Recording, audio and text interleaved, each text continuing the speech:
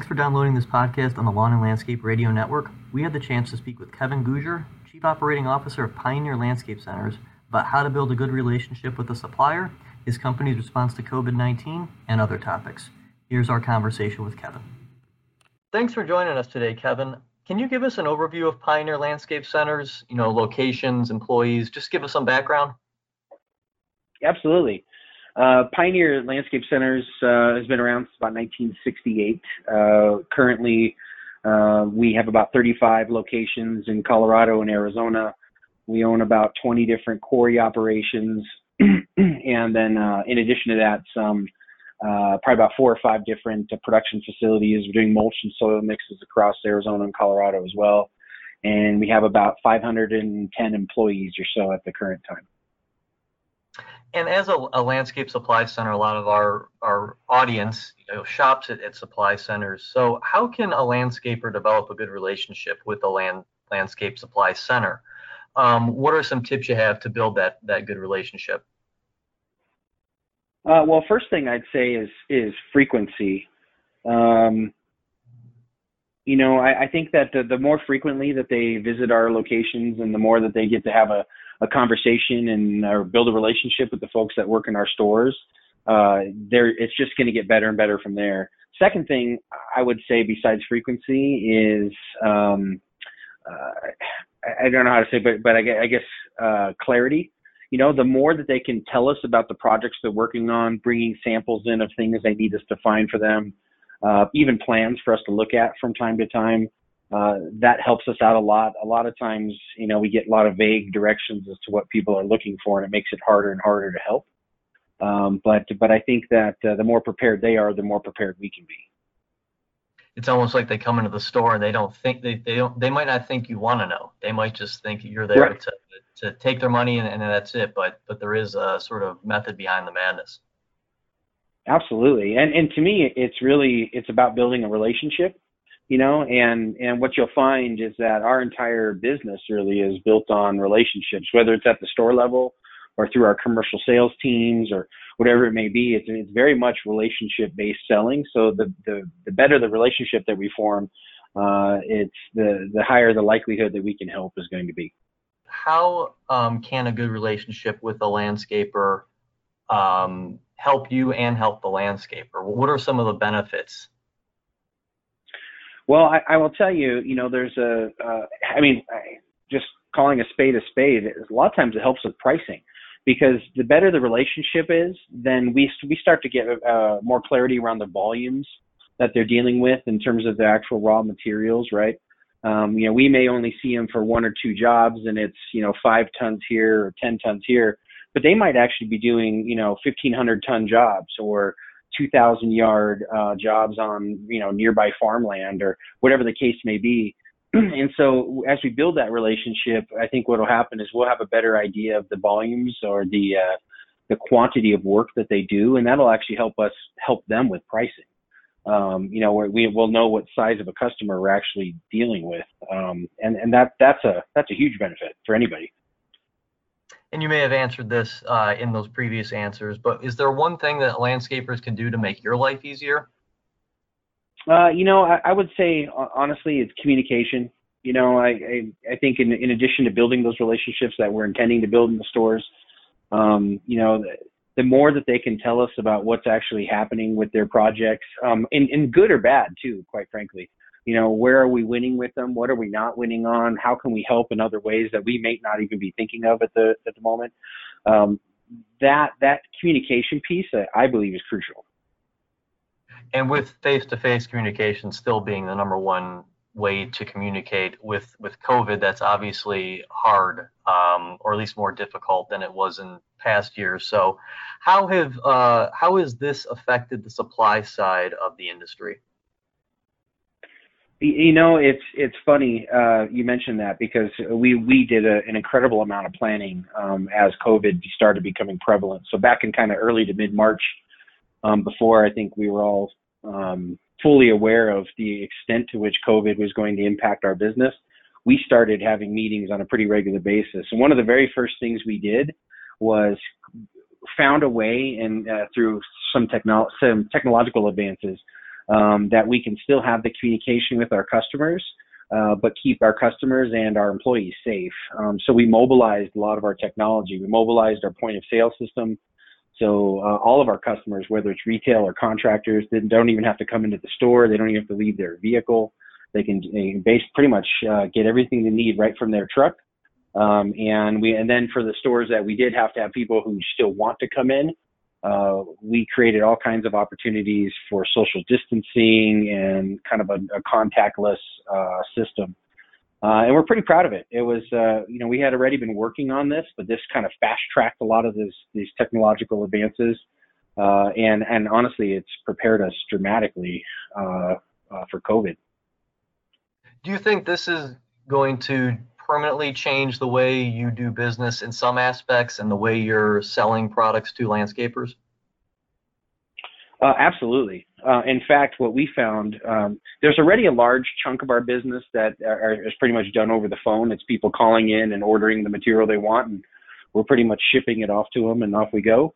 So that's not going to change. In fact, I think that's probably going to increase because, again, if people don't have to go to a store, then they won't. But we still want to make sure that through different technology, whether it's phone or a delivery app that we're in the process of developing, where people can pretty much be in their backyard and say, oh, look, I need some more mulch, and order it and then have it delivered the next day. Things like that we're actually building now will help. But truthfully, a lot of those processes and technological advances that we've input into this system, if you will, for our business, I think have improved our efficiencies and even improved those relationships and streamlined. Like for instance, the speed at which someone can get in and out of a store has improved so much. So yeah, I think some of those changes are going to be permanent. In fact, I think we're just going to, in the essence of continuous improvement, I think we're just going to get better at it. What are some lessons, or maybe just one or two lessons, that you have learned during these 6 months or however long this has been going on? Yeah, it looks like about 6 months. Something you take away from it, maybe something you hadn't thought of, just an overall lesson learned. Sure. I would say first and foremost is don't be afraid to circle your wagons, right? No pun intended with their name being Pioneer, but still, nonetheless, when you have a leadership team and some of the folks that are in the periphery of that as well, get them involved. There's a lot of folks that have a lot of knowledge around your business, and the more that we were able to get them involved through the planning process, the better prepared we were.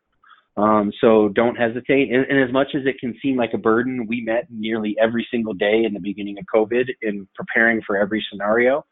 But it was that interface with our leadership team and being agile as a team that allow us to do that. So I certainly wouldn't be afraid to circle the wagons. Second is there's no excuse to sideline safety. We took the approach that it's safety first and people always in our business, and that approach, we can pretty much see it through all of our planning inside of COVID. We couldn't think, even though there might have been an easier way to do something, if it exposed or made a situation less safe for one of our employees or one of our customers, we wouldn't do it. We'd find the right way to do it. And as a result, most people who have a focus on safety will tell you that a safe business is also a more profitable business.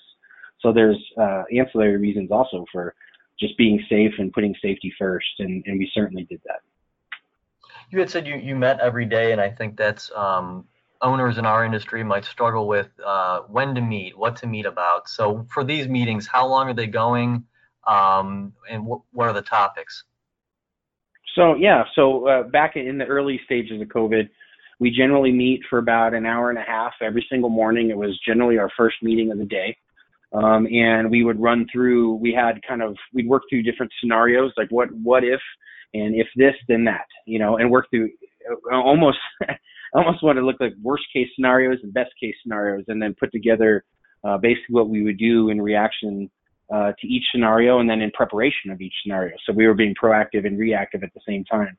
And after about probably 2.5 weeks, maybe 3 weeks of meeting like that every morning, and a lot of this was done over WebEx. We installed other technological advances like WebEx systems in our office, so that pretty much our entire pretty much our entire office staff could be mobilized, so we didn't really even have to meet face to face. But as we did that, then we very quickly we were able to start meeting less and less, and now even to this day, we have a COVID meeting once a week, and it ends up being about 30 minutes. We walk through scenarios, any particular issues that have arisen, how we address the issues, anything that anybody in the team needs to help out or be a part of, and then we break and move on with our regular amount of work. Yeah, you just want to avoid the meeting to have the meeting. It sounds like you guys have done that. Exactly, and I would say one key to that, just with any meetings, whether it's COVID related or not, is have an agenda. Keep organized. No one likes to have meetings. Speaking from personal experience, I'm not a fan of them all the time, but I think when they're structured and purposeful, then they're great. Then you're getting productivity out of it, and they move faster that way too. It's usually meetings that don't have an agenda is where they end up falling apart, and they end up going down rabbit holes and everything else. One topic I did want to transition here for a minute and talk about is some of the company's growth via mergers and acquisitions. This industry on the landscaping side is pretty hot with mergers and acquisitions, with the amount of private equity that's investing in it. So first of all, yes. How many have you done recently? So we acquired, in 2018, we acquired 3 companies, 2 in Arizona, 1 in Colorado. And then spent a good chunk of 2019 integrating those companies. And then since 2019, we've acquired, I wouldn't say companies, we've acquired different operations. I guess that probably is the shift we've made from our M&A activity. It's been less about acquiring the companies and more about acquiring the assets, if you will. So whether it was a quarry opportunity or a production opportunity, something along those lines. But there's been 4 quarries that we've acquired since 2019, so about mid-2019 to now. And I know you are in a different, you're on the supply side, but what general advice do you have for our listeners on how to make a transaction like that smooth when you are involved in an acquisition? Planning. I would say that there's 2 parts. One is don't be afraid of the details. The devil is in the details when it comes to the acquisitions. Right. And then once you get through the planning piece, it's all about integration. It's a lot of hard work going through a large acquisition, and usually the largest chunk of the work comes after the fact, which is when now you've got new employees, new systems, new processes, trying to merge them. I highly recommend, and it's something that we took on, is we actually had teams of folks that were focused on very specific aspects of the integration. And that allowed us to basically highlight issues that we needed to address and work through, and then work through them. And have a highly mobile team or agile team that could do it.